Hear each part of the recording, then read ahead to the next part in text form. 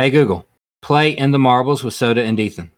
All right, playing the latest episode of In the Marbles with Soda and Ethan.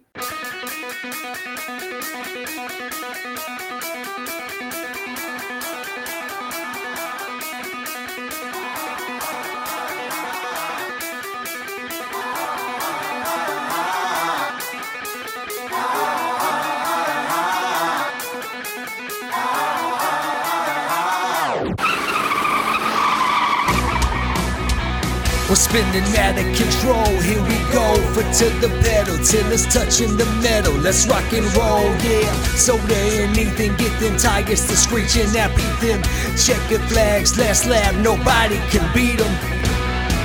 It's just that it's a party, put it on in the carpool, and hear us talk a lot of NASCAR in the audio, sing it loud, we don't just want it out of mode, we're getting dirty around here, yeah, we're in the Marbles. We're in the Marbles.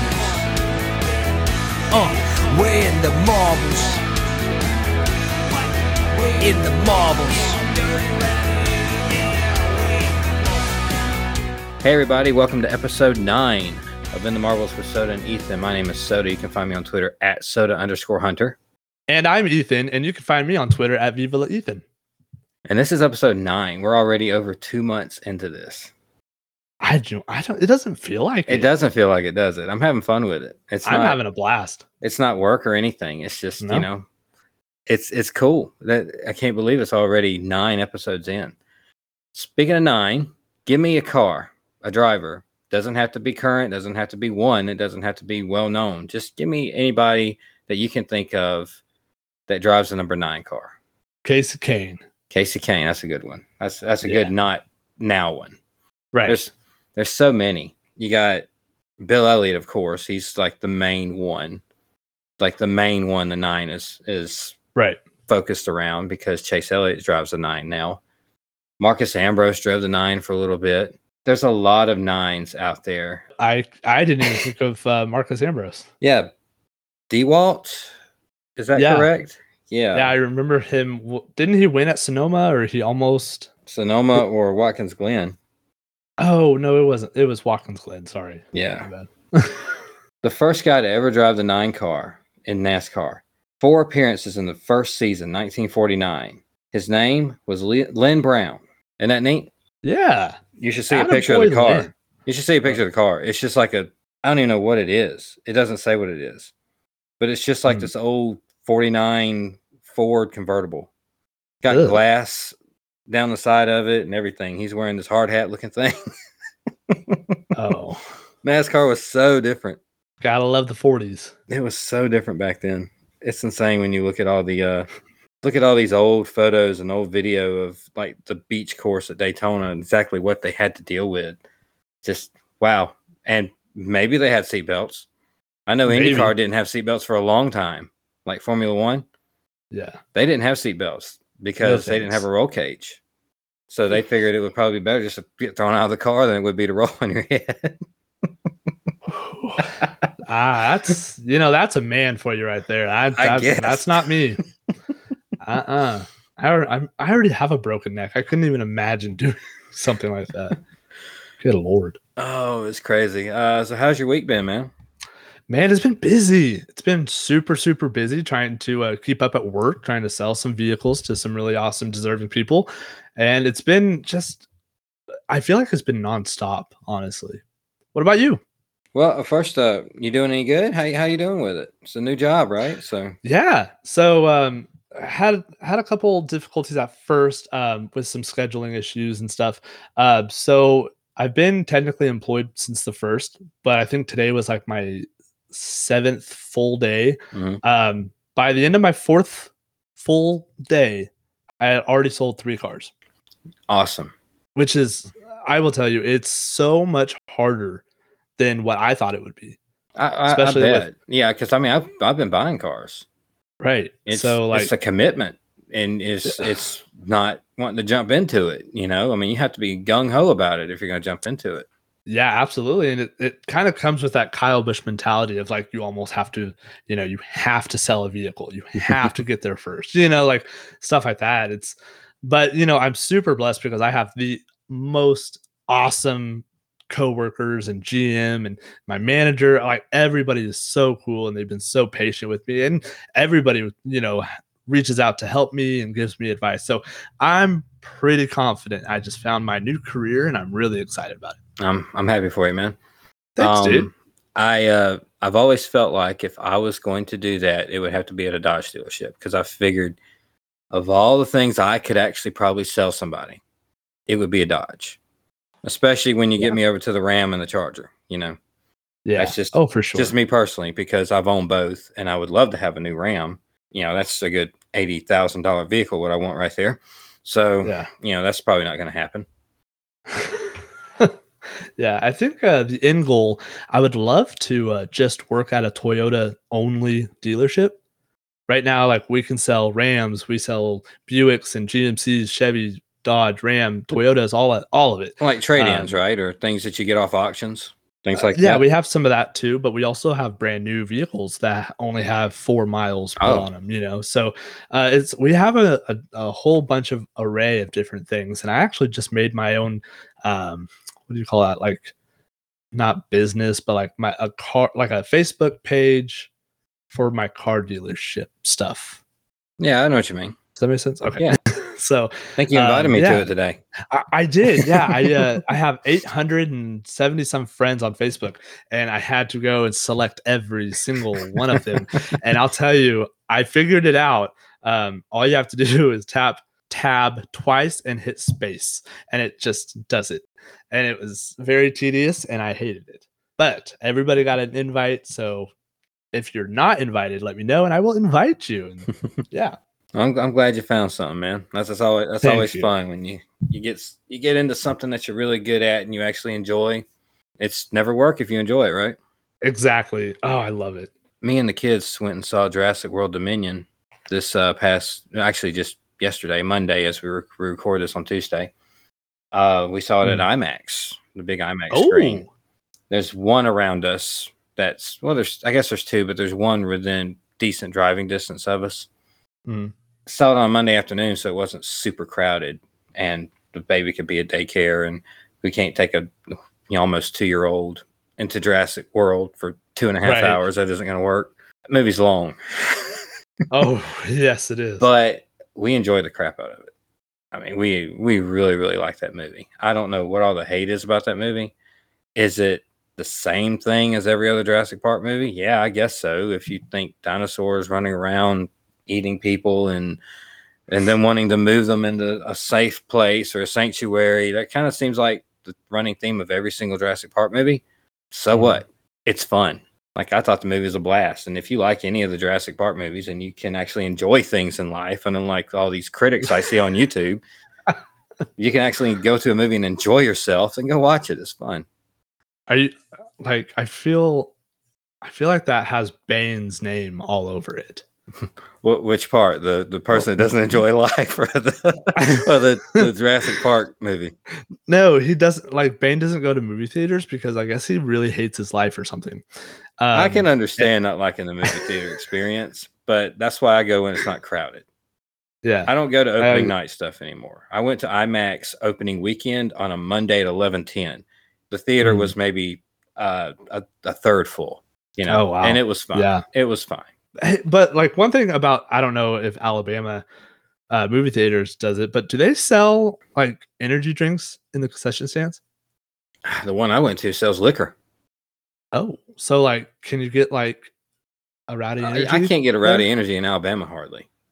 Oh, well, maybe they should just go to rowdyenergy.com and you can get all the variety of flavors that you want. Anyways, sorry. Go ahead. I'm out. I have to order some Thursday when we get paid. I have to buy some. I'm completely out. I've went through my 12-pack. It is 95 degrees in my house right now. And you know what? Ooh, that chiseled ice, Rowdy Energy, hits the spot. I got to be careful with some of those. I didn't realize that they all weren't zero sugar. Like, some of them are zero sugar, and it says so, and they're keto friendly, but some of them are not. Yeah, not the first few, which I think are the best flavors. So that kind of sucks. But yeah, some of them are, some of them aren't. I got to where I really like the Burns. I like the Power Burns ones. That's my go-to. I still need to get some of those. We just decided that we're going to do something in August, near the beginning of August. See, my brother lives over in North Carolina. He lives in Charlotte or near Charlotte. Right. And he's been begging us because North Wilkesboro's come up, right? It's an old track NASCAR used to run at. They haven't run there since 96, I think. Yeah. Yeah. The track's pretty much been dormant. They've had a couple of other things going on, but for the most part, it's been dormant, especially lately. It's just been dead. And it's just been sitting there rotting away. Well, there was a big restoration project for the track, and all of a sudden it's back. And they're doing something so cool this fall. In August, they're running asphalt classes, like local classes, like smaller things that you see across the whole country, like street stocks and 4-cylinders, mini stocks, late models, modifieds, things like this. And then they're going to tear up all the asphalt, and they're going to run dirt track racing on North Wilkesboro on the old original dirt surface before they paved it way back when. I mean, way back. Like when this track was first built in the 40s or 50s or however long it was built ago. It was dirt. They're going to race on that surface.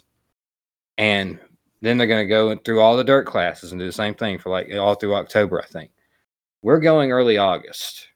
We have decided that we're going to go check that out. We're going to drive over there, meet up with my brother, probably catch a Friday night show. Some of the asphalt, I think there's 2 or 3 classes that's going to be running that night. What a trip. I'm so intensely jealous of you right now. To be able to see North Wilkesboro before it gets completely demolished and rebuilt in a way. Like it's going to be gutted and rebuilt, right? Oh, for sure. We're going to get to see the old asphalt layout. We're not going to go watch the dirt stuff because I thought about watching the dirt stuff, but then we're going to Talladega in October. So it really isn't going to work out. But man, what a trip. And you know, it's only about an hour and 15 minutes away from North Wilkesboro, the Hall of Fame. So Saturday, we're going to make that a thing. Gosh dang it. I'm so jealous of you. You can't not go if you're an hour and 15 minutes away from it, right? Of course, we had to do something. My brother said, oh yeah, that'd be fun. Let's go. So I don't get to see my brother all the time. I think last time I saw him was last Christmas, maybe. I think it was, I don't know if he came down for Christmas or not, because sometimes he does, sometimes he doesn't. I know I saw him last June. It actually popped up on my memories and stuff, because he lives way over there. I live down here in South Alabama. We're a good 10 hours away from each other, just about. It's just logistically not possible to see each other all the time. And it's kind of been that way for a while. Pretty much since he graduated high school, it's pretty much been that way.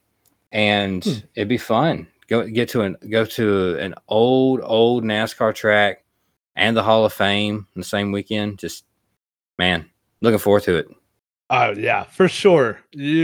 I'm jealous. That's really cool. And that's, you think about all the history in that racetrack, man. Like you're talking, oh my gosh, that's crazy. Let's go into our picks for this weekend. It was interesting, wasn't it? Oh my god! I thought for a minute we had such an up and down day.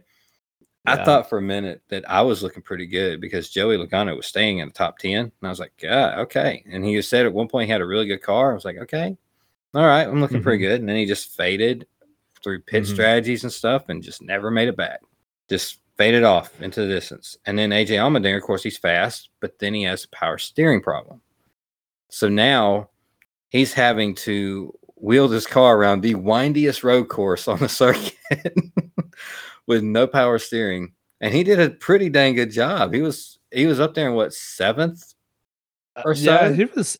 When I started taking notice, he was in 11th, and then he was battling for 10th. But on what lap did he run out of, or did his power? It was steering, early. It was like in the first pit stops. Yeah. I was gonna say it was like 20 laps in. Out of how many laps? 110. I think I made the remark that he had to go 90, 95, 96 laps without power steering. Could you imagine? Because it's a 110 lap race, right? Yeah, I think it's 110 laps. I think that's what it was. I think he had to go about 96, 95 laps without power steering. And no, I can't imagine. I mean, I raced my dirt track car without power steering, but I only had to turn left, and I only had to do it for about 20 minutes at a time. Yeah. 15 laps, 30 turns. That's all I had to do. I can't even imagine how sore he was on Monday. But he was manhandling it because he got back up there in the top 10, close to top 5 or so, and then didn't he go off? I think he went off track with one lap to go.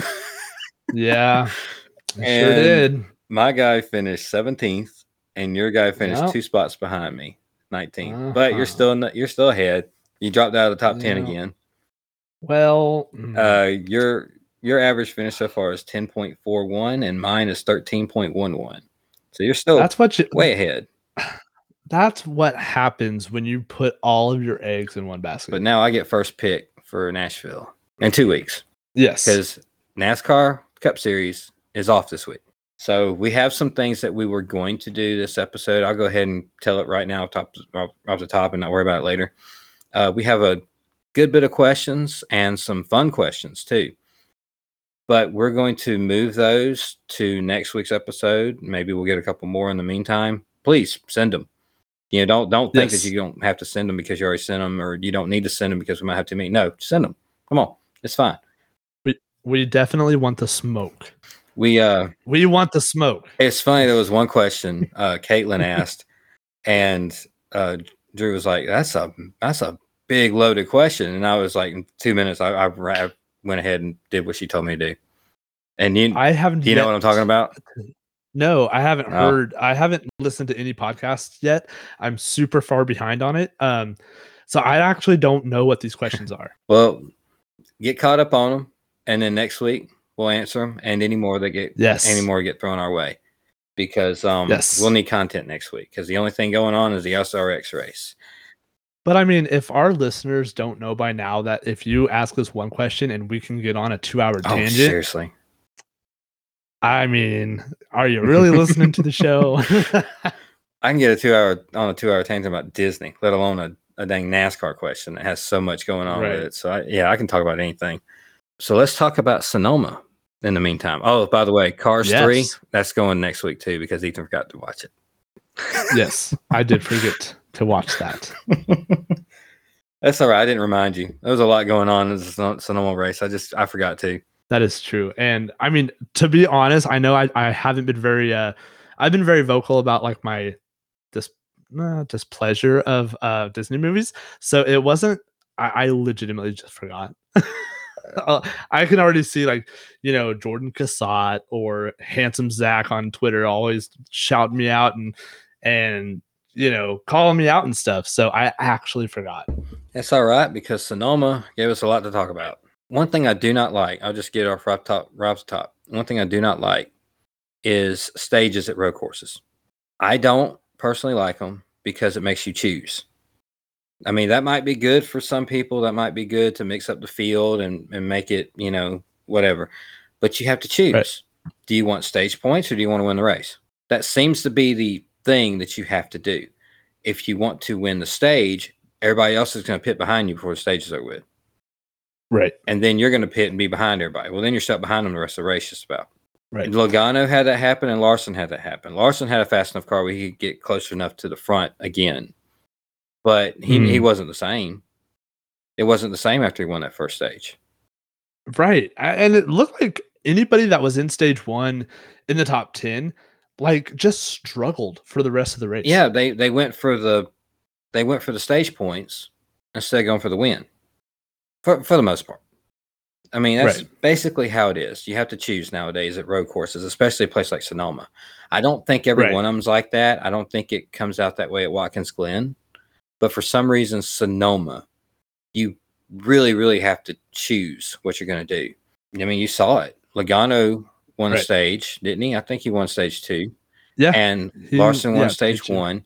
And neither one of them were a factor at all. Nope. Logano, 17th. I don't know off the top of my head where Kyle Larson finished. I want to say he finished in the top 10, but just because he had a really good car, I'd hate to think that he didn't finish in the top 10 at least. I don't know. Without looking at the lineup, I'm not really sure. Saw something we don't see a whole lot of. Bubba Wallace blew up.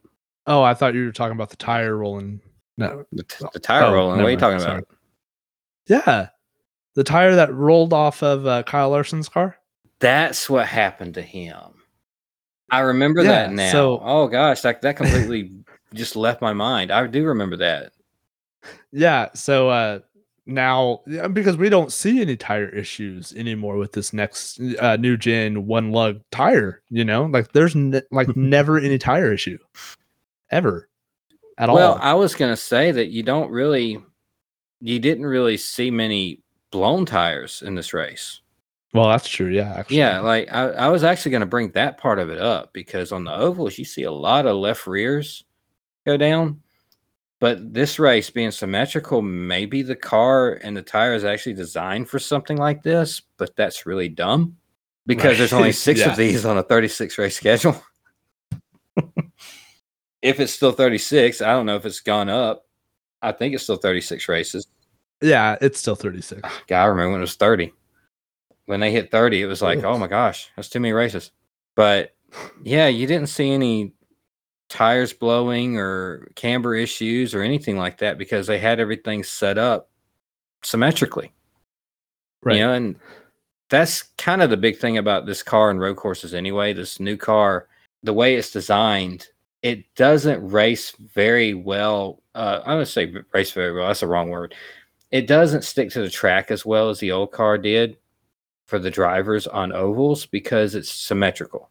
The old car, you would do all these things to the roof and the side panels of the car and the weight distribution and all this stuff to make it completely not symmetrical.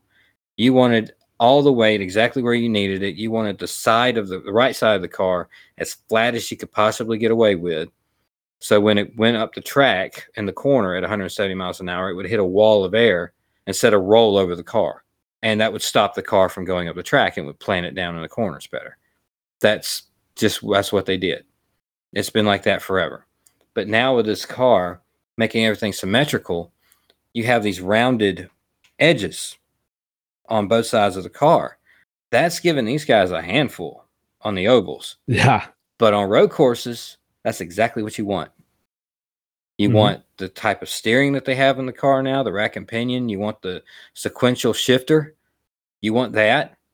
You got an extra gear to work with. You want all that. You want the wider tire. You want the symmetrical body and the symmetrical chassis. And you want the heavier brakes. This car is a road course car. Yeah. It just doesn't do all that on ovals.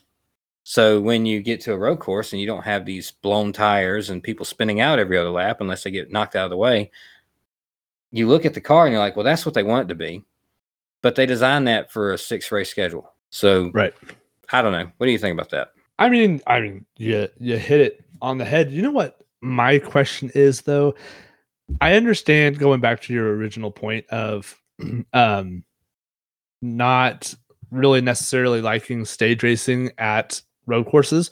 Why can't, and not only just at road courses, but like all the races, why can't we still have stage racing without bringing out that's caution? The biggest thing. I would love it. That is my goal in life, is get NASCAR to stop throwing at least 2 cautions a race. Yeah. You're never ever going to have a race right now ever again that runs start to finish under green. Right. I always thought it was interesting. Not in NASCAR. I always thought it was interesting because once in a while there would be a race that did not have a caution. And I guess some fans thought that was boring. But it's strategy because you don't know what race is going to have a caution or not. You have no idea. At the end of this race, you had people pitting as like a last chance ditch effort just in case there's a caution at the end. You know, they're like, we're not going to win. We got to win already this year. Let's just pit. And if we get a caution, they'll have to come in and we'll be out front. Yeah, because you don't go a lap down on a road course. It takes a minute and a half to get around the road course. You can do your service in under a minute and a half and you'll stay on the lead lap. If it takes longer than that, it might take longer than that. But road courses are one of the few places that you can actually get out there before the leader comes back around if you come into the pit. So you have a little leeway with what you're trying to do. I would love it if NASCAR just kept the green going and kept the stages. I get the stage points. I understand it. But I think their whole goal was that they wanted a caution clock, right? Because they did that in the trucks and it didn't work. It was really, really bad.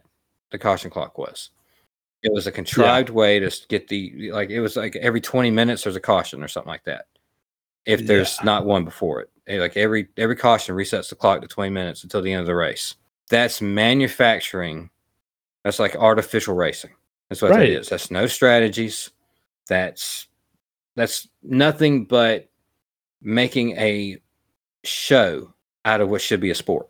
And I mean, in a way, I get it. Like, I mean, I'm not mad about it because I'm so used to it now. But we see a lot of the older Winston Cup, fans that really are not taking a liking to to what NASCAR is now. So maybe instead of taking away the classic number placement, instead of taking away the long green flag runs, that you were mentioning, some races never had a caution. Maybe give us something back, because some of the best racing in NASCAR I've ever seen was those races at Michigan or at Auto Club that never had a caution. Because it comes down to absolute science and math. Like, I mean, it's I don't know. Just give us something back. Like, it doesn't have to be like, I don't know. I feel like NASCAR is more like trying to go for like the younger audience, obviously. Oh, hey, come, every so often, every 50 laps, there's going to be a caution, a more opportune time for a wreck to happen, type of thing. I feel like that's what they're selling, the stage racing, like cautions, and I don't like that. It's all about the restarts, because they know these restarts are crazy, and because it's like when they went to double file restarts. Like when I was a kid, it was always single file restarts, and if there was a lap car, they would be on the inside, and they didn't have to be in any particular order. Just all of the 1 lap down and 2 lap down guys, whatever, they could just be mixed up on the inside. So it was whoever got up there first, pretty much. So you had the outside line, all the lap cars, and the lead lap cars, and the inside line was the lap cars. So it was like, really, that was a little messy. But I understood they were giving the lap cars a chance to get back. And if you had a really good car, he would stay up there with them. But usually the first 6-7 cars would just fly by all of them. Right. So it really never was an issue. But then they got rid of that lap car thing when the free pass came around. Right. And then they went to the double file restarts after that. And that changed everything. And all of a sudden, all my local dirt tracks went to double file restarts because of it. We always had single file restarts too, and now everybody's doing double file restarts. Which, and I mean, like, I'm okay with that. I don't mind. I think double file. I would actually prefer a double file restart than the whole lap traffic on the bottom, and it just gives. I understand that entertainment value, but I don't understand the cautions. Well, I think stage racing in general is an amazing idea because it gives you that urgency at, okay, here's the start of the race at lap 50. Who's ever in the top 10 gets extra points. It gives you that urgency, but I don't know. I don't know. It's halting all the action for 15 minutes at a time that I don't like. If they just kept it rolling, cool. That'd be great. And you can just focus on the strategy of the race instead of the strategy of your cautions. Race the track and not the actual caution flag that comes out. Absolutely. I guess technically it's not a caution because they made a new flag for it, that green and white checkered. Which, I mean, I'm glad they at least did something, because it always bothered me. It's a nitpick of mine, but it always bothered me. Well, like they would do the All-Star race or something, and the first segment would end, and you'd have a winner of the segment. He won the segment. But they threw a caution, or they would wait until the entire field cycled around before they threw a caution, so everybody raced to the line. Just throw the checker flag. I mean, just because it's not the last checker flag, I mean, it doesn't matter. Just throw the dang checker flag, and then everybody can race to the line and stop, and everybody still races to the line as it is, and they count it. I don't know why they got to be so nitpicky about it. It's like, this isn't the checker. This is a caution. This is a stage break. This is like, well, at least the green and checker flag, or the green and white checker flag, gave them a way to make it like a checkered finish to a stage. At least they did that, because they couldn't just have a checker flag. Right. Oh, it's always been something that bugged me. But anyway, stopping the action with the stages, that completely throws off all the pit strategies at Sonoma. So you have really good cars at the beginning of the race, and then they go for stage points. And then the people that aren't going for stage points, they're going for wins. They pit first before the stage ends, so they all stay out. When the leaders come in the pit, and now those guys are mired back in the 20s. Logano never recovered after stage 2. He never recovered. Right. He wasn't even on the top 20 list for most of the end of that race until right at the end when Marcus Ambrose spun out. I mean, Marcus Ambrose, Lord. Yeah, I'm going way back. When AJ Allmendinger, goodness, what in the world? Yeah. Marcus Ambrose, we talked about him once, and all of a sudden he's on my brain. I like Marcus Ambrose. Yeah, I do too. I mean, he's cool. Australian. I don't know. Please edit that out. It's not getting edited out, right? Oh, that's awesome. Well, there's my horrendous Australian accent. I watched enough Rocco Modern Life. I know what Australia sounds like. I don't know. You don't even know what Rocco's Modern Life is, do you? I do. Yeah, I've heard of it. I don't remember. It was right when you were born was when this thing was coming on new. So you probably didn't see much of it. I know he was like a dog in a blue shirt. He was a wallaby. Right? What? He was a wallaby. A wallaby? Yeah, he was Australian. He was a wallaby. Wallaby American because he's Australian. Go ahead and do your accent again. No, I'm just kidding. Don't do that. No, thank you. I don't even know where are we going with this? This is a NASCAR pod. I don't think we have a listener in Australia. I haven't seen one pop up. That was the name of a Jonas Brothers song. What's that? Jonas Brothers. I do not know anything about Jonas Brothers. What was the name of the song? I know every single word to every single song of the Jonas Brothers. Shout out to Caitlin Vinsel. Andrew Vinsel. Ooh, they're Joe Bros too. You know that? No, I did not. Well, you do now. I'm more of a... And that makes out the fan club, all three of us. I'm more of a Pink Floyd, Aerosmith kind of guy myself, but whatever.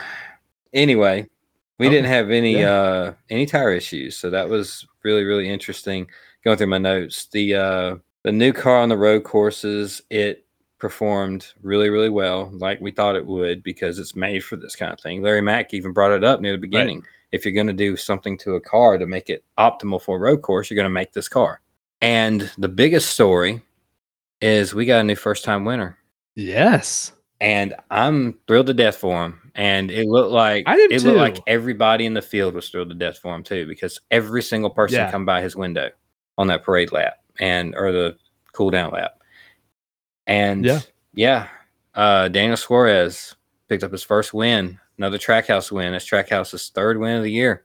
Third win of the season. That team's rolling. That's Joe Gibbs level now. It's rolling. Joe Gibbs only has that's if you would have told me this 2 years ago when we heard rumors that musician Pitbull was joining Justin Marks and creating this new NASCAR Cup Series team that was going to have as many wins as Joe Gibbs Racing, who's been in NASCAR since when? 92? 91, actually. That they were no, it was 92. It's not, you're right. Then, Trackhouse in their second year of operation is right there at Joe Gibbs level. I would have laughed in your face. But man, they are here and they are real. My goodness, they are a real threat to win every Sunday, every road course, every short track, every championship. I mean, Trackhouse is here. Daniel Suarez is Mexican born, correct? Okay. Yes. So he is the first Mexican born NASCAR Cup Series winner. So that's really, really cool. The really awesome. I loved his flag he carried. Like both the Trackhouse cars had a flag, like a special thing that they did for their first win. I wonder how long he's had this flag, but it was like win number uno or something like that. Mm-hmm. He had a whole section of everybody dressed in red cheering for him through the whole race, and that was fun watching them towards the end of it. Daniel's amigos. And he also did his own Trackhouse style smashing at the end of it, and he smashed a pinata, a taco. A pinata taco. Just funny stuff, fun stuff, just great moment. One of the best feel-good moments in a long time, probably since Ross Chastain's first win. But maybe even more than that, because Suarez has had such an up and down deal in Cup. Yeah. Like right off his Xfinity Series championship, he went right into Cup, replacing Edwards, I think, right? Yes, he's been up and down the whole time. Like he was just right there at mediocrity. Really cool to see him get a win. So let's just put this in like layman's terms. So you go in 2016, Daniel Suarez wins the NASCAR Xfinity Series championship, goes to Cup Series the next season, racing for a 5-star organization, does not get the job done. After that, he goes to another 5-star organization with Stuart Haas, doesn't get the job done. Then he goes to a lower tier team in the, what was it? The 96? Yeah, I think you're right. Something like that. I don't even it's such a small budgeted team. I don't even remember what that team I know he called. he didn't make the 500 one year. Daytona 500. Then he goes over to the 95 of Front Row. That's going to be an omission for next week. Yeah. He goes to the 95 car. Almost. No. I'm sorry. No. I can't remember which car he went to after that. I'm thinking of Matty. Yeah, I was say I know Matt went to the 95, but I don't remember what he went to after he missed the Daytona 500. Did he just go straight to 99 after that? I think that's what happened. No, he went to He went to 19 to 41 to 96 to the 99. Yeah. And that was a new team. And the 99. That was a brand new team. He was the only one there. 6 years. You go from winning a championship in NASCAR to the big boy series, and you go 6 years without winning a race. Honestly, I think he was just brought up too fast. For sure. I mean, I could tell you that. Yeah, for sure. I feel like it wasn't even a plan until that off season when Carl Edwards said he's not coming back. Yeah. And then it's like, whoa, what are we going to do? Well, we got a champion right here. Let's just throw him up there. And it's a whole nother world. I mean, you got double the length of the races. You got cars that are harder to drive with less responsiveness in the throttle and less horsepower. I think it's not less horsepower, but it's more horsepower, but it's different packages for all these different tracks that Xfinity really doesn't do. It's just, and then now you got a brand new car, right? So you have all that experience now that you've been there for a few years, and you're getting thrown into an organization that actually has their stuff together, unlike the last one you were at. You know, like I'm talking about the one he missed the 500 with. Right. And because he did actually get better. Like I saw a video on Suarez just the other day where his stats in his rookie year were kind of all over the place. He was good and he was bad. He was good and he's bad. Well, then his next year, his good wasn't as good, but his bad wasn't as bad. So he kind of settled right in the middle. And then the 41, he was running better than he did at Gibbs, but still wasn't there. So he was progressing, but then he got an equipment that couldn't progress with him. And then he worked with this 99 team from the ground up. And man, everything clicked with this new car. This new car put everybody on an even playing field. You saw Michael McDowell run the top 5 all day long. Yeah, he finished third. I love the cars like that are finishing up there. I mean, Stenhouse finished, not Stenhouse, Buscher. I'm sorry. Stenhouse used to drive that car. Yeah. Didn't he used to drive 17? Yeah. Yeah, they just swapped rides. I still have Stenhouse in the 17 sometimes. But Buscher finished up there too. I mean, he was looking for a win. Wasn't his first win also in the 34 car? Don't I have that right in like a fog race? Oh, yeah. Yes, I believe you are right. That 34 car, right? That's a sleeper. No joke, especially now with the next gen. Oh my gosh, it was so cool. Like we had a first-time winner in Daniel Suarez, someone who doesn't win very often with a brand new team. And you have 2 people, second and third, that only have 1 win each. Yeah. And I mean, like, you know, the top 3 are guys who don't normally, are not normally a threat to win a race. It was fun. 3. It was really, really fun, really interesting. I'm looking forward to see where it goes from here because we're gonna have Trackhouse, both of them representing the chase. Yeah, and that's gonna be fun because I'm a Trackhouse fan. I'm just they've grown on me all year long. I like the whole organization. I really like Ross Chastain, which people need, like Tony Stewart. They need to lay off Ross Chastain because he ain't no more aggressive than anybody else out there. I mean, I could go on and on about Stenhouse. And you're going to tell me Ross Chastain is worse than Stenhouse when it comes to aggressiveness? Come on. Yeah. It's crazy how, how one driver accidentally gets into, your favorite or, a nation of fans, Do you remember? And then all of a sudden, do you remember how? I know, right? Driver. Do you remember how Stenhouse drove in the Coca-Cola 600? Yeah. Do you remember how it seemed like anytime he was by anybody, you had to watch him because it seemed like he was running people into the wall left and right, trying to block them, keeping people behind him. It just, and then the way he said it, like Daytona and Talladega all the time too. He just, right.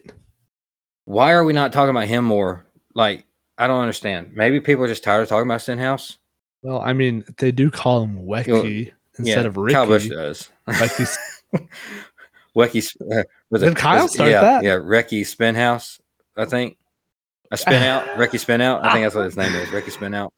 Oh, that's so funny. I didn't know Kyle came up. I think he did. That's I saw it on an interview. See, this just this past week. I watched a couple of things on YouTube this past week. I normally don't watch a lot. I'm gonna have to look it up. Yeah, I don't. What? Oh, what was it? Was some video about disrespect in NASCAR or something like that, and it was a little clip of Kyle Busch calling him Recky Spinhouse or Spinouts. Oh my gosh! Yeah, that was awesome. A great name. Because if there's going to be a wreck, look for that 47 car. He might be in it. He might have caused it, even indirectly. But they get so fixated on one person that they have blinders on to everybody else. Yeah, like 4 wide down the front straightaway at Gateway. Well, watch out for Ross Chastain. He's in the middle of a 3 wide getting pushed up the track, and he bumped into Chase Elliott. So now we got to focus on him and how he's going to get pummeled by the entire field. But nobody cares about this 4 wide. They're just as aggressive as he is. I don't know. Just they need to lay off Ross Chastain. My opinion. I agree. I love the aggressiveness. I want to see more of it. Yeah, you and me both. So we also had a big announcement this week. It was like announced in a pre-race taped video.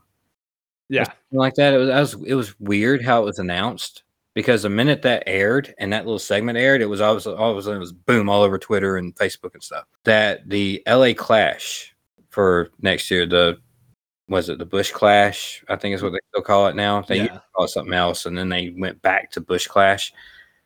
It's an exhibition race that they have at the beginning of the year before the Daytona 500. Used to be in Daytona, and that would be part of Speed Weeks. You'd have qualifying for the Daytona 500, the Busch Clash. You'd have the dual races to set the field and all the practices, and then all the series race, their opening race. It would take 2 weeks. They don't do that anymore. Now they have the Clash way on the other end of the country, which I'm sure is just so much fun to handle. Going from California to Daytona, Florida, because that's a solid 2 days of driving. Yeah. Even when you split it up, like you split it up between 2 different drivers. I've done it. That is a solid 2 days of driving. Ugh. No thanks. But anyway, what they did was they built a racetrack inside of the LA Coliseum. Very, very unique. What did you think about that? I never asked you about that. What did you think about that? I loved it. Oh my gosh, are you kidding? It was very entertaining because it was just a complete unknown. Not only an unknown of the racetrack because it's not an actual racetrack, but the unknown of the next gen. God, that was the first competitive race we've seen with the next gen. I loved it. And I really, really hope, and this is a complete side note, I really hope that they add that as like a racetrack we can race at in the next NASCAR game, because that would be a lot of fun. Yeah, that would be. I've thought about that. I was like, that would be a lot of fun, and actually make some fantasy tracks. Yeah, get some licenses to like the Superdome in New Orleans, right? Oh. Like, because realistically, they're probably not going to do this in a dome, but they could if the dome has an open roof. Like, if it has a retractable roof, maybe they could. Like the new Mercedes-Benz Stadium in Atlanta, They could do it there. I could go 3.5, 4 hours down the road and watch the Clash. That'd be fun. But right now they're doing it in LA.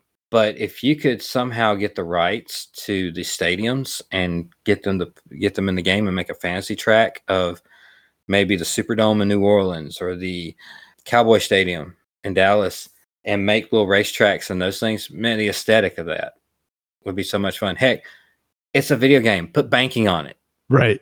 You know, I'd love to see a little banked bull ring like that inside these tracks. They might be going too fast to be indoors, but you know, whatever. Aesthetically, I thought it looked amazing. The racing was okay. You know, a little tight for NASCAR, and especially with this new car. They didn't want to really beat and bang on each other because they didn't have any more of these cars at the time. Next year's might be a little bit different. Right. Yeah. But that's the interesting thing that they're going back to it. And I don't think that they're opposed to moving it around either. Like they're going next year, but I think after that, it really could be anywhere. You know what I would like to see? I would like to see the Busch Clash, the dirt race at like Knoxville or something. And then the All-Star go back to Charlotte. Maybe having the All-Star and the Clash both as dirt races and then leave like Bristol alone. Does that make sense? Well, I do want a points-paying dirt race, though. Why? I want to make it mean something. I mean, if it's just a Clash and it's an exhibition for money and stuff, I mean, fine. But I would love a dirt race to actually mean something.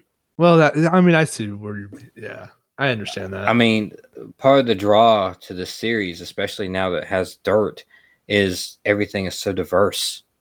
You have to be good at all sorts of surfaces and styles of tracks at the series. It isn't all just road courses. It isn't all just ovals. You got concrete ovals. You got asphalt ovals. You got half-mile ovals. You got 2.5-mile ovals. You got 3-mile road courses. You got slow, windy road courses, and you have fast road courses like Watkins Glen that are pretty much super speedways. And now you race in stadiums. Then you race triangles, of all things. You know, and now you got dirt races on top of it. ARCA runs on dirt. Why shouldn't the Cup? If you're really claiming to be the best drivers in the world, do it on all surfaces. Just my opinion. I mean, yeah, you pretty much nailed it. I don't know. Maybe it's just the racetrack. It's just something is not hitting all my feels when it comes to like Cup cars dirt racing. But like, don't get me wrong, I absolutely love dirt racing. They need to go to Eldora. They need to go to Eldora. They do. And Tony Stewart brought that up after the Clash announcement, and they talked about moving it around. He says, I would love to have them at Eldora one year. Yeah. Only problem is I think it'd be a little cold. Well, but maybe they're talking about moving the All-Star race. I think that's what he was talking about. I think he was talking about moving the All-Star race around after he didn't come out and say that they actually said Texas was a great show. No, it wasn't. Like, shut up. Right. You just have a contract and you can't say Texas was a bad race and we're trying our best to get away from it as fast as possible.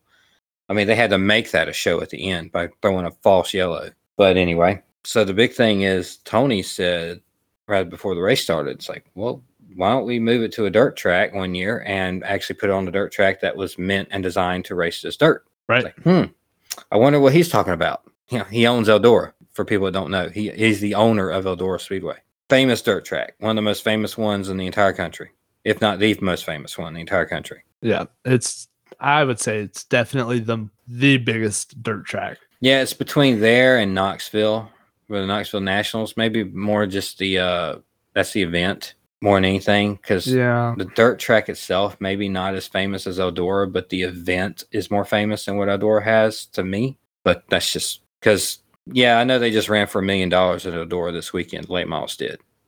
I've seen that all over my Twitter feed.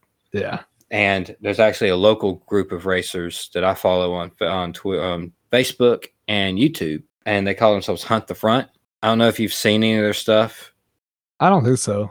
It's interesting because they race at all my local dirt tracks. They race right down the road. Tri-County Speedway, 20 minutes that way. Deep South Speedway, 45 minutes that way. Milton, they run there too. That's about an hour away from me.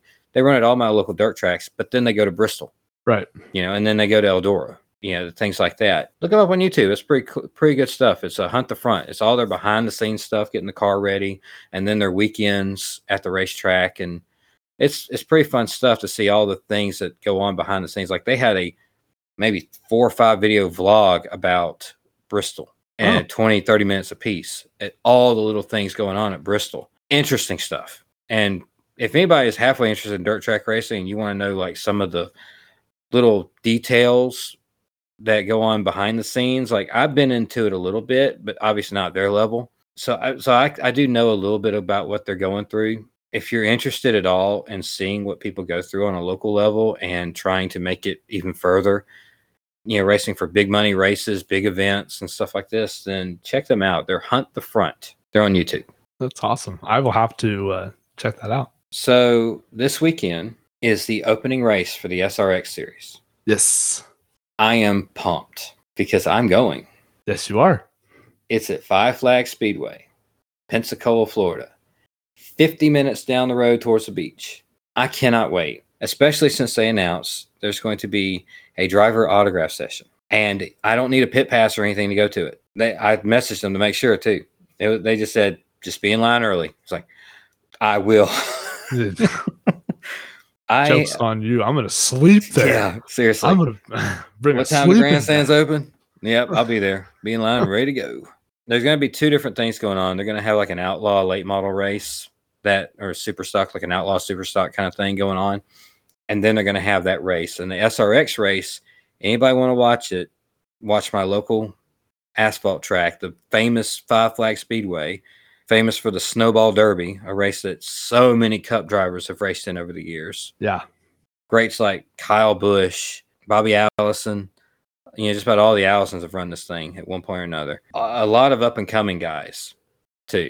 That's what they do. They come down here and they race in this thing. Noah Gregson, yes. Dale Jr., Josh Berry, Harrison Burton, just a whole lot of people, like very talented drivers. NASCAR Cup Series to Xfinity trucks, and then, you know, short track drivers all over the country. Mm-hmm. So it's a really awesome race, dude.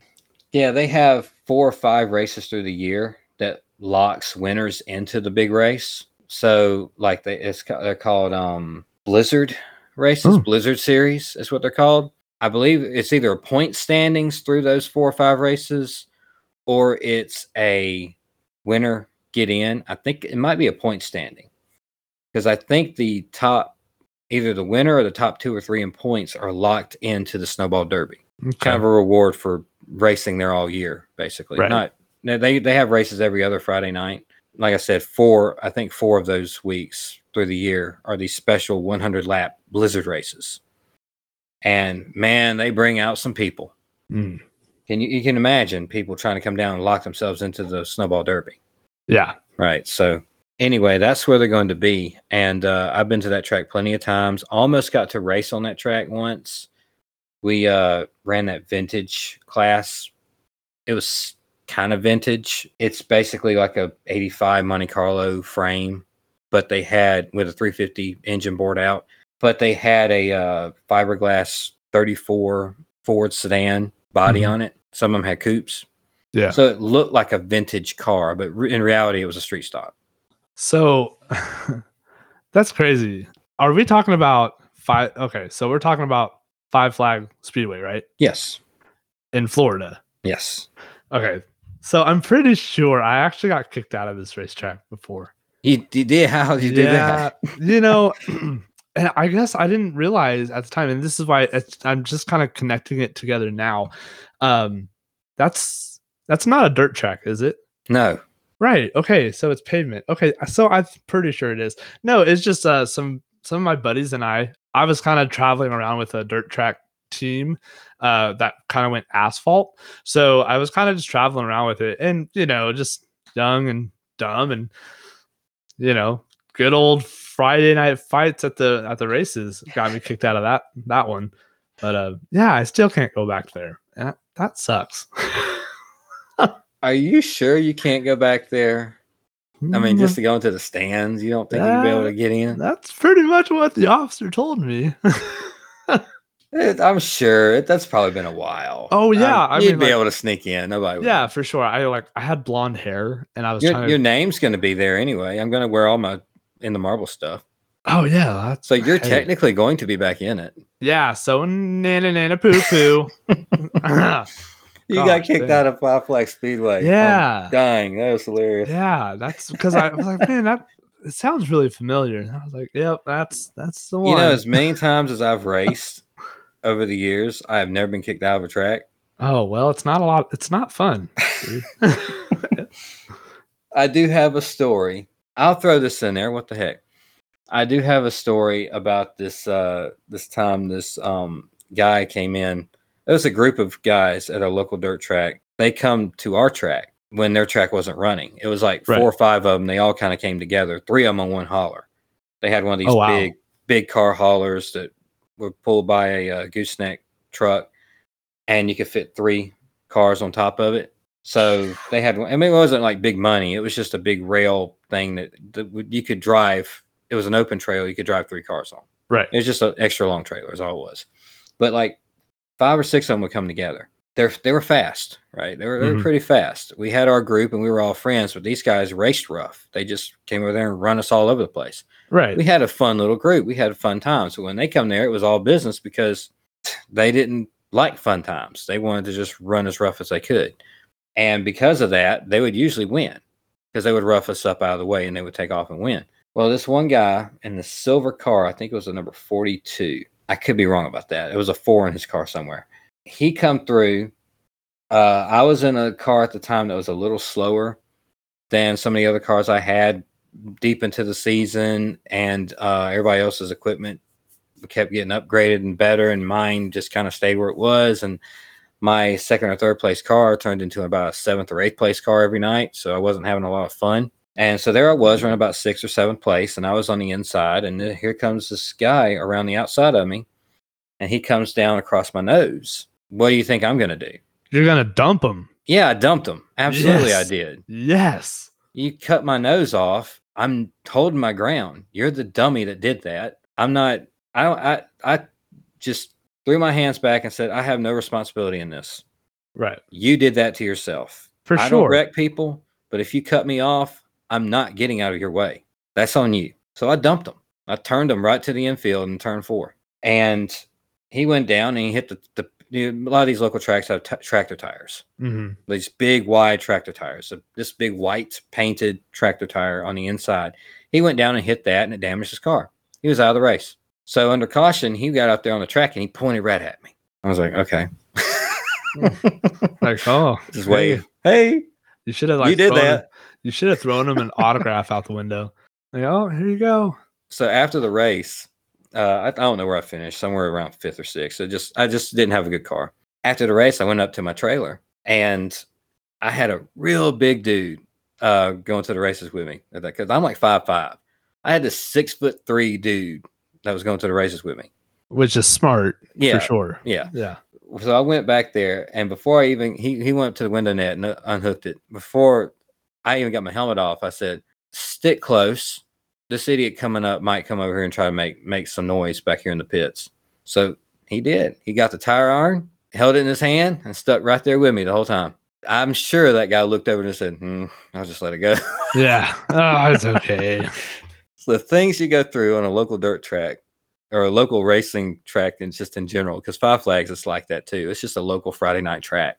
Yeah. That we just happen to be getting the national opening series race of the SRX series this weekend, live on CBS network TV too. You don't even need a cable box. Yeah. All you need is a pair of rabbit ears. Go watch it.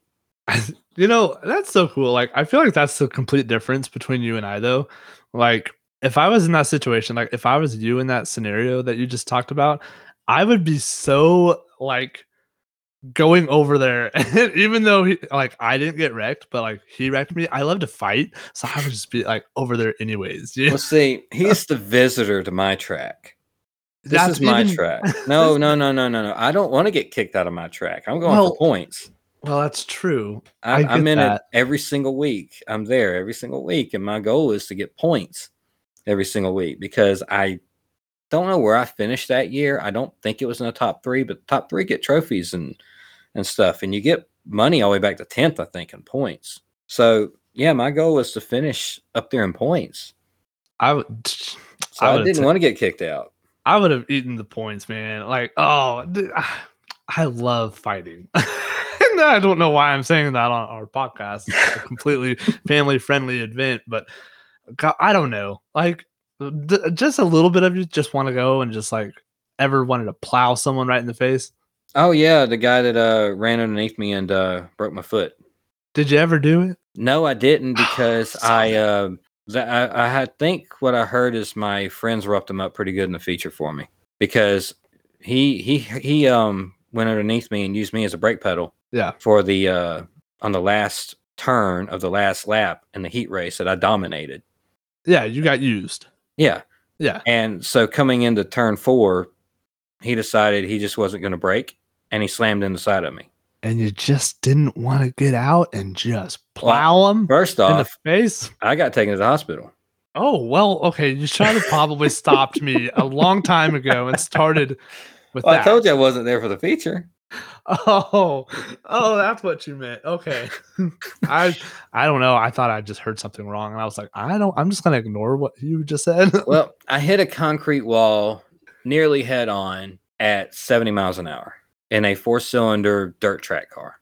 That's not good. It hurt. Yeah. And I was trying to brake at the same time. And of course, instinct brake, I'm going to clutch so I don't kill the car. Like I wasn't going to kill the car just smashing into the wall head on. And I broke my left foot when I did it. And I went on to the hospital with it. And my friends loaded up the car for me. Fun story. I don't know why this turned into my personal dirt track racing stories, but whatever. I'm all about it. Fun story that my friends helped load up the car for me when I was gone. My wife actually, I think one of the friends actually drove the truck and car back to my house for me.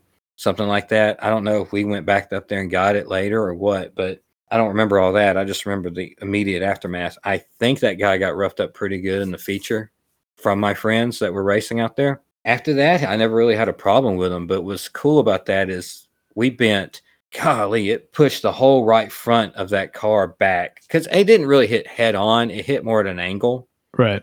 Like it wasn't like the Earnhardt angle. Well, it was kind of like the Earnhardt angle. It wasn't like Earnhardt didn't hit head on. He kind of angled it a little bit. It was similar to that kind of an angle I hit.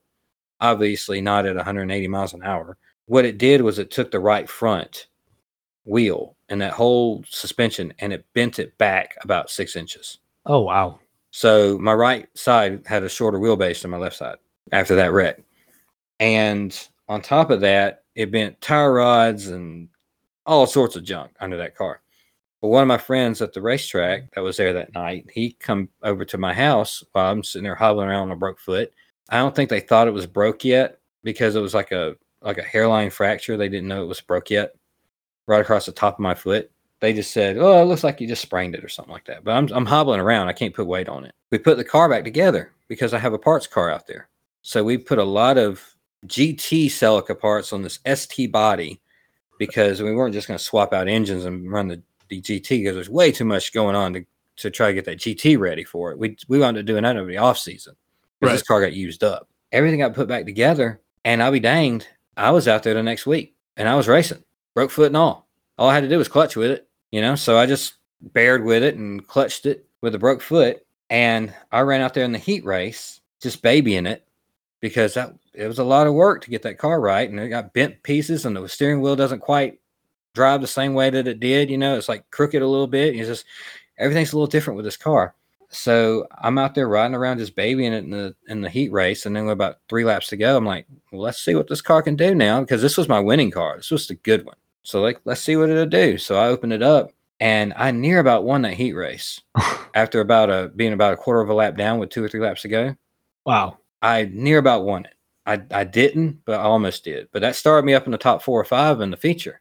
And after about 5 laps, I took the lead in that feature and I never looked back and I won it. That is one of the proudest moments I have between my friend and my wife helping me completely rebuild the right front of that car after hitting the wall like that, breaking my foot, running it on a broke foot. And then everybody in my family was there because everybody, I think, was kind of feeling guilty that they weren't there the week before when I actually went to the hospital. Yeah. You know what I mean? Yeah. So all of a sudden, everybody was there next week. But everybody was there in my victory lane picture. That's awesome. Yeah, it's. I'm gonna have to put that picture now of me kneeled down in front of the car, and everybody's behind the car. I'm kneeled down with my broke foot on the outside of it, just flat footed, because Lord knows I can't bend it. So it's a flat footed kneel down. I'm gonna have to put that picture up on the podcast when it comes out. Yeah, please do that. That's awesome. That was probably my favorite week ever in racing. After that, it was, and you could still see the mark on the wall. I noticed it mainly. I noticed it during the cool down lap, the victory lap. I noticed it up there in turn 4. You could still see the big mark and chip in the concrete I took out of that wall. Oh wow! So it was, man, awesome. I miss some of it. Some of it I don't miss, but man, I do miss some of it. Oh, I can imagine. But you know what's coming up this week? SRX autograph session. This is what I'm really excited about this week. They're having an SRX driver autograph session. Yes. I have 3 things I want to get signed from my childhood heroes here. Bill Elliott, I'm going to get him to sign my copy of NASCAR, Bill Elliott's NASCAR Racing Challenge that we talked about last week. Right. I have a copy of it. I've cleaned it up, got all the little pieces of sticker paper on it from whoever else had it before me. I got all that off, so it looks pretty clean. And I'm going to get him to autograph the bottom of it. That's going to be so cool. Yeah, that will be fantastic. Because I've seen people with Hulk Hogan autographing the WrestleMania Challenge. You know, the one he's on the cover of, the old Nintendo games. Yeah. That's what this is, by the way. It's a Nintendo Entertainment System game, one of the original gray cartridge games, right? So I can't wait. That's going to be so much fun. I have a copy of NASCAR Heat 5, the Tony Stewart one, the Ultimate Edition or Gold Edition, whatever it's called, with Tony Stewart on the cover. I'm going to take that out of the sleeve and get him the autograph in black Sharpie over some of that gold. So I'm going to always have that. Just because I don't have a die-cast of Tony. I used to, but I don't now. If I had more Tony stuff, I would get something different signed by him. But this is like the only real thing I have of Tony right now. I don't even have like a good Home Depot hat or something. But really, I don't think I want an autograph hat anymore anyway. Also, what I have for Michael Waltrip is a number 55 Alabama Crimson Tide Talladega Aaron's diecast. And it's one of those flat metal ones where it doesn't have a gloss finish. It's not color chrome, but it's like a brushed metal or flat, it's like a flat paint to it.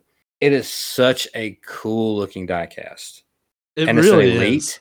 It's an elite, so the roof flaps come up and it's got cloth window net and all that good junk. We got them for a discount because me and my wife worked at Aaron's during all this time that Alabama was winning championships, and they were driving Alabama championship. I even dressed up as a lucky dog one day. I got a picture of that, me standing up beside the Aaron's 00 Alabama championship car. When it came to our store, I was dressed up as a lucky dog. That's awesome. So I was the mascot. So I have all the Aaron's Alabama championship diecast. I think they made an 09, an 11, and a 12. Mm-hmm. This one is the 2012 one. So I'm going to get Michael Waltrip to sign across the windshield. And you recommended Silver Sharpie, right? Yeah, for sure. I didn't know if people went paint or not. Yeah, you absolutely can. I've seen a lot of people go paint pen on these windshields, and they look fantastic. And what I was about to say was, if Silver Sharpie is always kind of a go-to for me, but then again, I'm not a real big autograph type of guy. I just would rather take a picture. But Silver Sharpie looks really good on any sort of paint scheme. But if you were going to go paint pen, I would go like a really lime green. On the Alabama car? Yeah. What if I just do white? Well, I mean, you could do white too, yeah. Like across the windshield. Yeah, I mean, because it's a black windshield on a red and white Alabama car. I would think maybe white would stand out. I don't know. I have to go back and forth on that. Depends on what I have, and it depends on how. I guess I could test it. I could do Philly Postable's method of writing out a fake name on a Ziploc bag and putting it up against the windshield and see how it looks. Yeah, I assume that he'll use my pen. I don't see why you wouldn't. I don't get many NASCAR driver autographs other than like what's already pre-autographed. Do you ever get to meet a lot of drivers? Yeah. So I met Ty Gibbs and Haley Deegan at the same ARCA series at Elko Speedway in Minnesota in 2019. I met Harrison Burton in the infield at Xfinity Kansas 2021. And then I met Kyle Busch at Tulsa, Oklahoma's whatever that shootout. I forgot what they call it. I know what you're talking about. I don't know the Yeah. name of it either, but I know what you're talking about. And then, so I met him on in 2021 in December. So I don't really meet too many, but getting those fan walks at racetracks, Mhm. you can really meet a lot of people. Like, I mean, I'm just counting the people that I, shook their hands and actually had a conversation, not like the drivers that have walked past me, like Bubba Wallace and John Hunter Nemechek and Matt Ditto, however you want to pronounce his name. I mean, like those people, like Bob Pockrass as well. He was like taking pictures with the group right in front of me, and I was like, oh, I don't need to get a picture of Bob Pockrass, but like Noah Gregson, whatever. Noah Gregson. I say Gregson, but I don't know. He's always sitting there doing stuff with the fans and stuff, just being like goofy and stuff. So I'm just kind of counting those 4 drivers as the people that I've actually like, hi, how are you? Okay, I'm good. Actual conversated and, shook their hands. Little side note, one of my wife's, one of the doctors my wife works with, he's like a friend of the family of Noah Gregson. Oh, really? So we actually I think we have an autograph hat of his. Oh, really? I believe so. I think he got it mailed to us one day. I think it was autographed. I'm pretty sure it was an autograph. I know we got a hat. About 99% sure it was autographed. So yeah, and a couple like little cards and like hero cards and stuff like that. Something for the boys. I don't think my boys are really big Noah Gregson fans, but just because he's not Kyle Busch and all that. I have only met a few ever. I worked with Aaron's, and my wife also worked with Aaron's, and we worked the Aaron's tent one year at the Aaron's 499. I don't remember what year. So the year David Ruman was driving, then the 00, and I think Michael Waltrip was driving something. I don't know if he was driving 55. I don't know. I don't think it was Aaron's. I think only the 00 was driving. Maybe Michael Waltrip was only driving the Busch car. Yeah, at that time. I don't know. Yeah, I don't know either. But David Rudiman for sure was driving the 00 Aaron's car. So I got an Aaron's hat signed on one part of it by David Rudiman and another part of it signed by Michael Waltrip. Oh, wow. So that's really cool. So I do have Michael Waltrip's autograph, but this diecast, being a big Alabama fan and being with Aaron's when all this came up, it's going to be really cool. And actually, the first weekend of July, maybe the second weekend of July, I think it's July 9th or something like that. AJ McCarron, I don't know if you know who that is. He is the Alabama quarterback that won the championships in 11 and 12. He does this yearly thing down here at his local school, kind of a football camp for youth. My kids have been to it twice now. They're going to go back this year. It's a little free thing that you just have to sign up for it and be one of the first ones to sign up, and you get in. So they get to actually throw footballs back and forth with a 2-time Alabama championship quarterback. Insane. Yeah, really cool, right? And you get to meet him afterwards. Like, there's a big line of people, and they all get to meet him afterwards, and he sits there and signs autographs and talks to everybody. And wow. I've gotten 2 footballs signed by him, and Nick Saban actually signed on another date. They were their championship footballs for those 2 years, 11 and 12. So I have 2 footballs signed by AJ and Nick Saban. And I have a hat that I wear around town all the time because I can, that has an AJ McCarron autograph on it. Because he's there. He's local. Yeah. Get his autograph on something and wear it around all the time. I have the good stuff signed. Give me something I can just wear all the time and show it off. I was like, oh, who signed that? Oh, that's AJ's signature. Oh, cool, Right. Conversation starter. I'm thinking about getting, because this is his championship on this diecast, I'm thinking about after Michael signing the windshield, getting him to sign the hood. I'm thinking about it. I actually have 2 diecasts. Why the hood? Well, where else is he going to sign it? The back windshield? The back windshield? Do you think that's where it should be? Yeah, it's a dual autograph. That's where, like, normally you would put a second. Well, I say the hood because that's where the championship logo is. Oh, okay. So if it signs over that, but it would be sloppy because it would be that black Sharpie or something over the red and white logo. A silver Sharpie on the black hood on the back, I mean, the hood, the windshield, the back windshield on the back of the car. That might actually be pretty good too. Yeah. I have a But- couple like that, and they came out really, really well. Okay, that's what I'll do then. So in about 3 weeks, this one diecast I have is going to be sponsored by the driver and the quarterback of that championship team. That's awesome. Isn't that cool? I'm excited for it. Super cool. And like that's such a Soda thing to do though. Like you in Alabama sports, obviously, like go do it, man. Like I'm super excited. That would be like legitimately the most perfect diecast for you. It's like they make this Big Al Funko Pop, and I keep trying to think. I was like, who am I going to get to sign this? I can't get the elephant to sign it. Right. Like, who's going to sign it? AJ? No.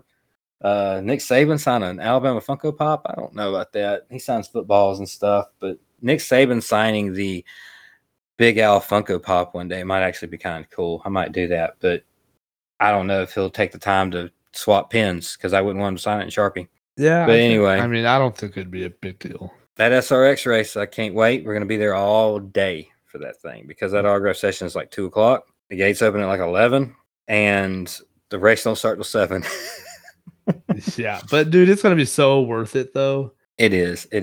The show itself is going to be great. You got Ryan Newman, Tony Stewart, Bobby Labonte's going to be there. I don't have anything for Bobby. I don't have any Bobby merch. See, I would love to meet Bobby Labonte. Oh, I'm going to meet him. I'm going to get his autograph on something.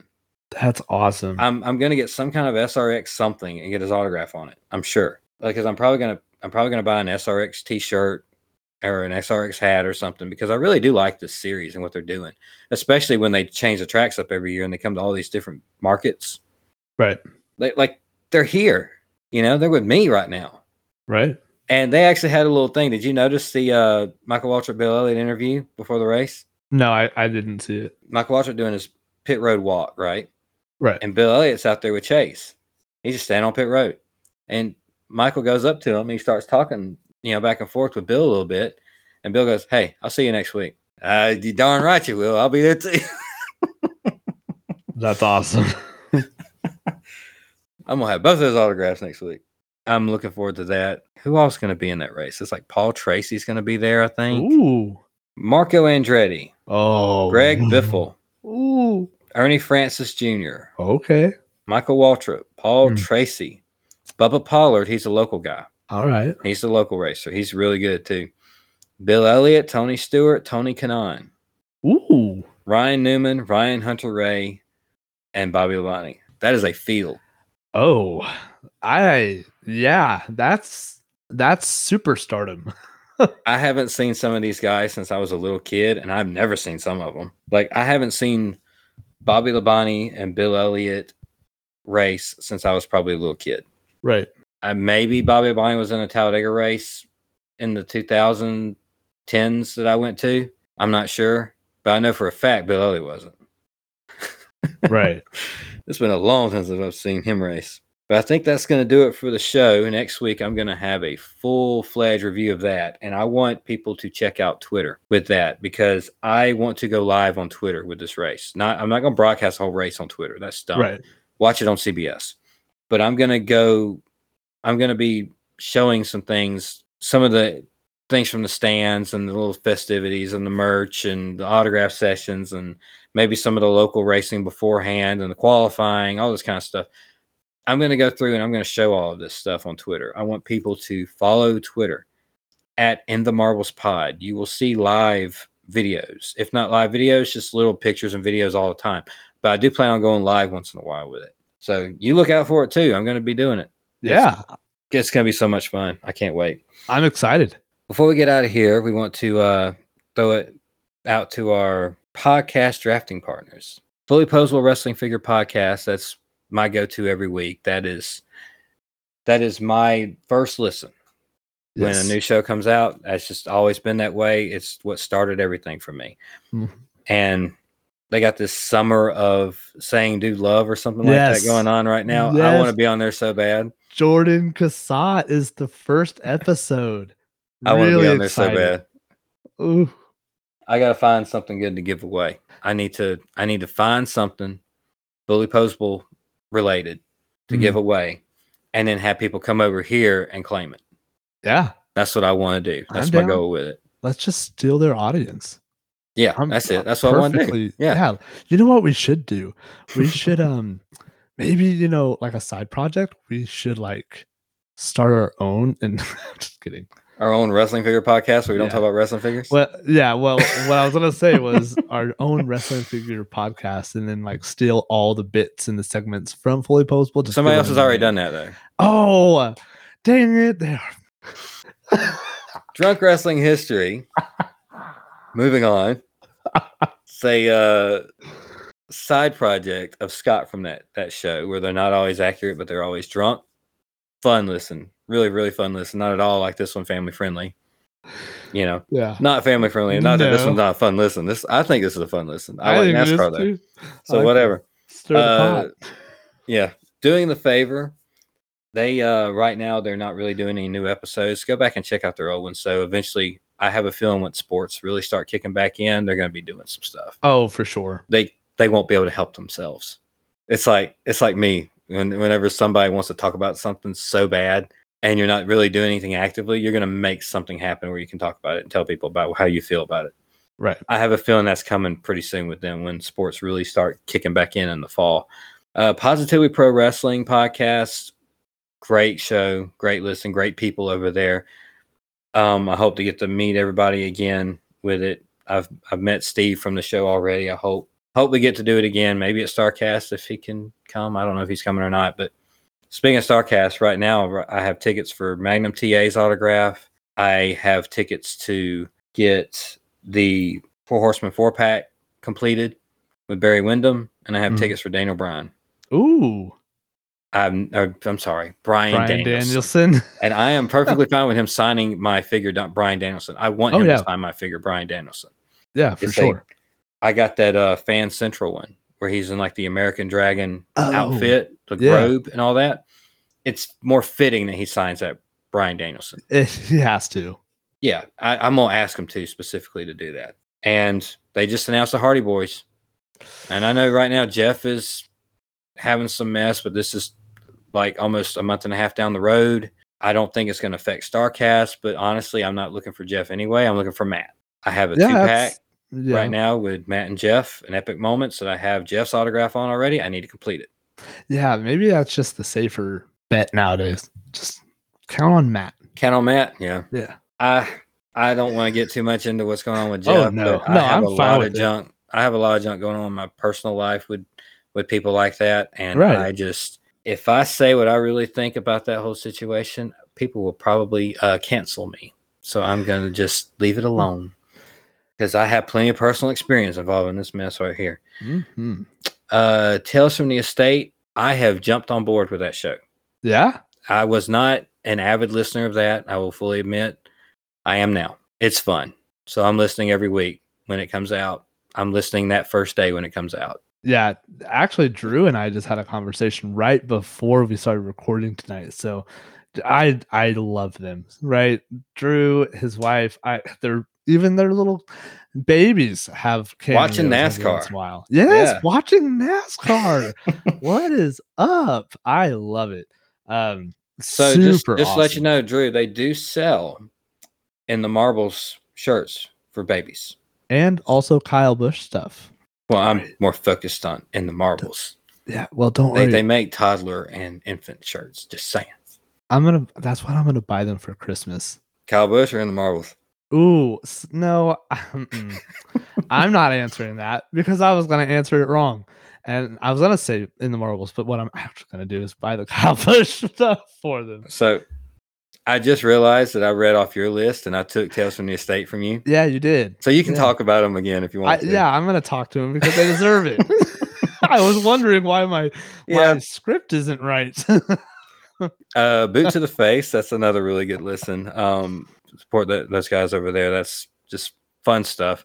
Jason Wolf. Yes. I'm a huge fan of his work. I just got an awesome figure in. I can say it now because it came in and we're allowed to show pictures of it. It's the Ultimate Warrior from Royal Rumble 1991 in his jacket and everything. Oh, it's so much fun. It's never been done. And that's what he likes to do. He likes to do stuff that doesn't get done. Right. Especially for sure. Especially stuff in this era. like a Hasbro era that would Like- go with them. Right. I mean, everything except an S.A. Rios, but we're not ready to have that conversation yet.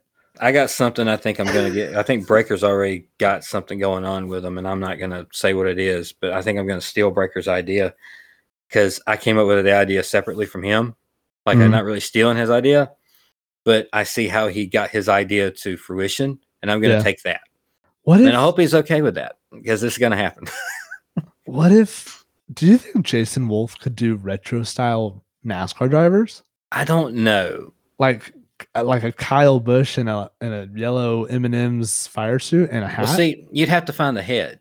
Oh, Like he's doing some 3D sculpting, but I don't think he sculpts all of the faces because there's this one particular person I want to get, but I have to buy the head from somebody else okay, I see. and then send to him to have it painted. Right. So I don't know unless there's a person out there that has a really Kyle Busch familiar like face, or like, you know, when it looks just like Kyle Busch, some wrestler somewhere. Like a really young Randy Orton, Ruthless Aggression. I don't know. Does he look like Kyle Busch? Not really, but really? it's the closest thing I could think of at the time. Oh, I don't know. You have to ask him about that. But it's part of the Chop Shop. You gotta be a member. It's exclusive. I'm really tired. Also throw it out to Outsiders Beer Co. This is Big_Bane's project. He has some really good products. I use them often.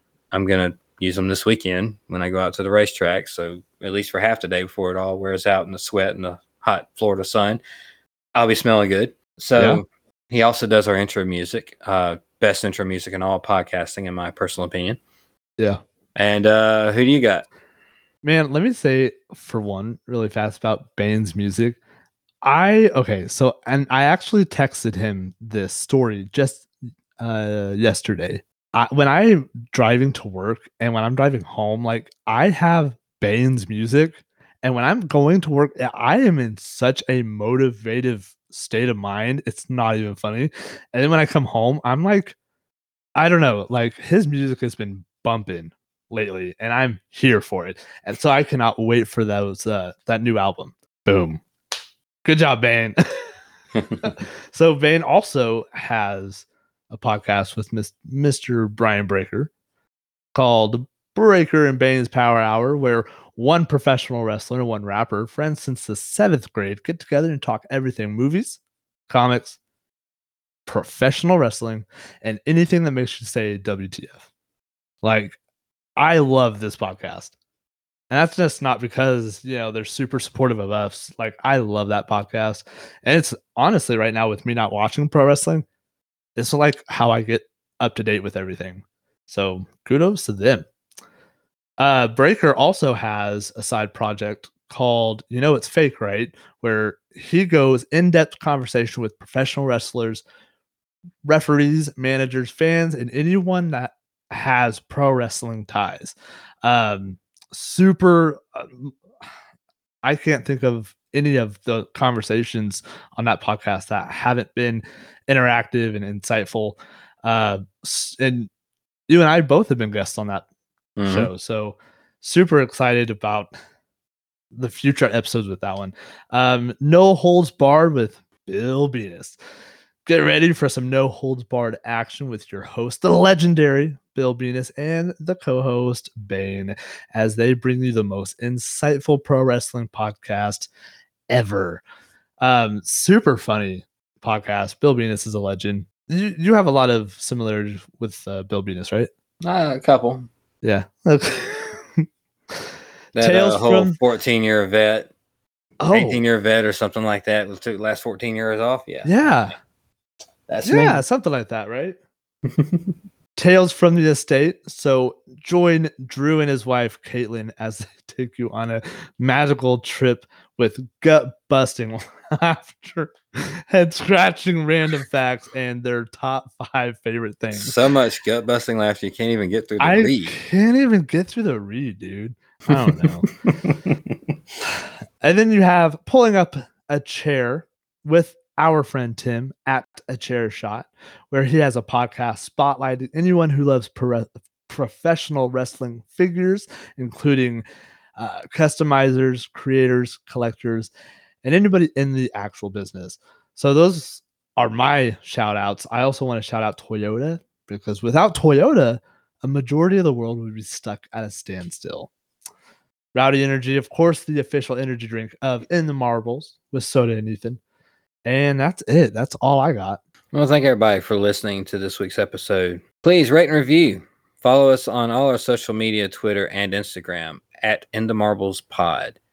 Find us on Facebook, and right now you can still listen to the show there. I don't know much longer it's going to be. Actually, probably this episode might not be there.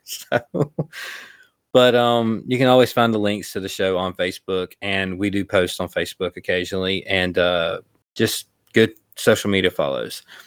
You can also email us any questions to the show at inthemarblespod@gmail.com. And we have a shirt right now at whatamaneuver.net. It's a really fun design. It's called Allison. It's a combination of retro paint jobs to dirt racing to the new gen car, and it's all mixed in a way that looks like a classic local dirt track shirt that you can pick up at your local souvenir stand. And I like it. It came out great, but keep an eye out. There may be a couple more coming soon. Might be a couple.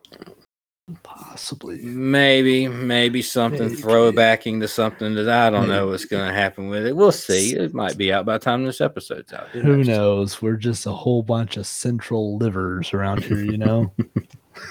God, I'm so tired.